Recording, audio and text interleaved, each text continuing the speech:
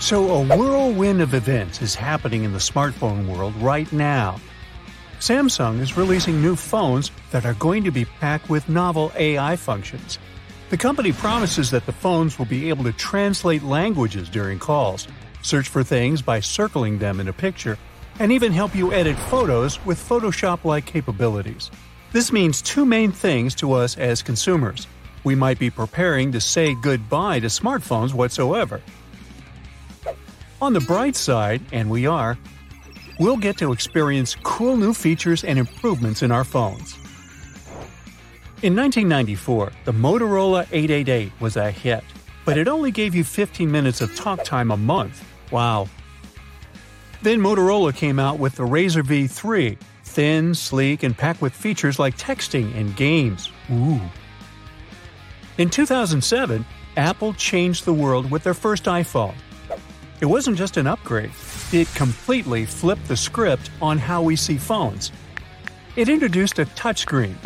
Before iPhone, most phones had physical buttons or keyboards. It also gave us App Store, made it easy to access internet wherever you were, and of course, had a great built-in camera. Today, we have an iPhone 15 and live in a world where most everyone has a smartphone. Over 2 billion smartphones have been sold all over the world. Nearly 7 out of 10 people on the planet own a smartphone now. The new generation has been using smartphones since birth, so they won't be impressed much by new functions, and they won't strive to buy all new models. And sure, these new models are faster, snappier, and take amazing photos, but if we take a closer look, they're pretty similar in how they look and work. It feels like we hit the ceiling. This is why smartphones might go out of fashion in the future. Progress keeps moving forward. If companies want to make successful sales, they need something groundbreaking. Now, we don't just look for ways to make our screen sharper or our connection faster. We're looking for big, fundamental changes in how we use technology every day. So we have two options: keep improving current phones or introduce something entirely new to the market. There are a couple of crazy ideas. Some TV shows have shown futuristic transparent phones with holographic displays, but that's more of a sci-fi idea than a real trend. The highest priority is improving battery life. Here, graphene batteries show a lot of promise. They could make your phone last a whole week with just one charge. Graphene consists of a super thin layer of carbon atoms arranged in a unique pattern, like a honeycomb. This structure gives graphene amazing properties. It conducts electricity and heat really well. It's super flexible and strong, and it's incredibly lightweight. It can be used to make supercharged batteries. They can store and release energy super quickly, which means your gadgets can charge up in a flash. Companies are already working on batteries, but the main problem is to figure out how to make them in large quantities without spending too much money on production. Phone cameras got a great upgrade.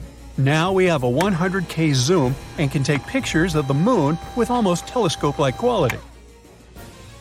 But there's still a lot of work to be done on front cameras and image processing with AI. 2010s was a selfie era. Seems so long ago. We introduced front cameras to the market, and suddenly, smartphones weren't just for taking photos of the world around us. They were also for capturing ourselves in the moment. Well, the 20s might become the AI image era. A couple of years ago, AI and machine learning made their way into smartphones. Phones started using AI to enhance photo processing, introducing features like portrait mode and improved HDR processing. And companies don't plan to stop here. With AI, smartphones can now enhance image quality, recognize scenes and objects, and even stabilize shaky videos in real time. With that, together with the rise of VR and 3D capture, the future of smartphone photography looks incredibly exciting. In general, augmented reality, or AR, and artificial intelligence will become the main characters of our future. Technology is becoming more immersive. Tech companies want to blend digital stuff seamlessly with our real world. To do that, they might, for example, replace our phone screens with something cooler and more interactive. Some envision smart glasses or headsets that make technology invisible by integrating it into our surroundings, like Apple Vision Pro. AI shows a lot of promise and will keep improving. That means smartphones might eventually evolve into digital assistants, seamlessly helping us with tasks like ordering food or booking flights. Regular phones just do basic stuff like calls and texts, but AI-powered gadgets can do way more. They can handle messages, voice commands, and even tell you stuff like how many calories are in your food and pile on the guilt. AI can already come up with tons of text in no time, thanks to cool tools like OpenAI's ChatGPT. And each new model of GPT gets smarter and smarter. Not just in writing, but in real-world stuff too. AI is improving. In the future, it'll be able to do everything, from correcting your yoga poses with a webcam to helping lawyers review contracts faster. It may sound scary, but AI experts say that, although there are healthy concerns about AI, we shouldn't freak out about it. Researchers are approaching it carefully and realistically. AI is very far from actually becoming conscious or anything like that.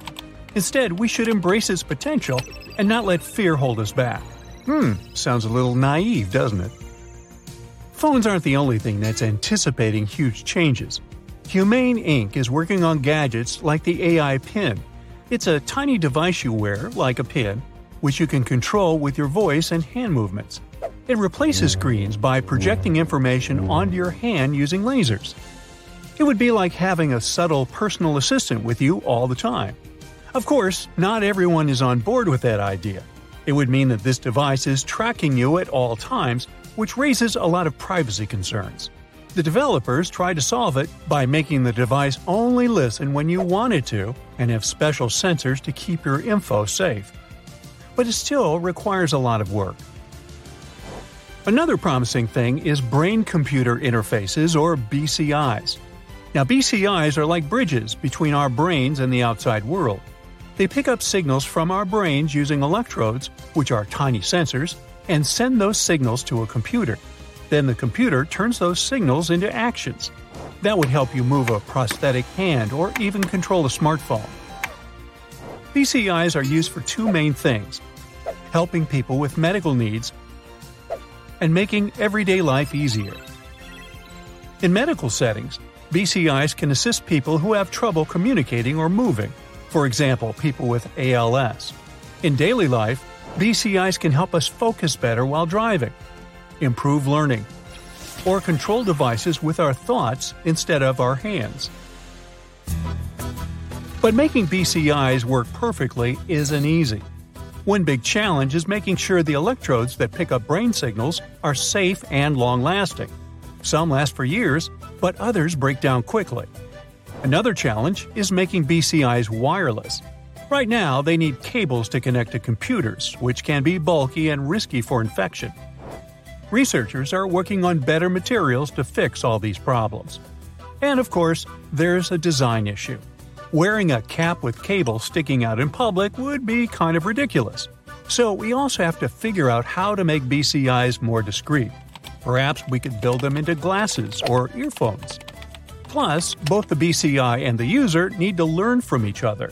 The BCI learns to understand the brain signals, while the user learns how to control the BCI. It's a continuous learning process, so it'll need a lot of fine-tuning. Despite advancements, there's a debate about whether we've reached peak distraction. A lot of young people are showing less and less concentration levels due to all the modern tech. Some people argue that we should focus on less screen time and more human connection. Smart goggles or glasses could offer a middle ground. They allow for distraction while integrating technology into daily life. Time will show whether we need to prioritize human connection or technological convenience. I think I vote for human connection.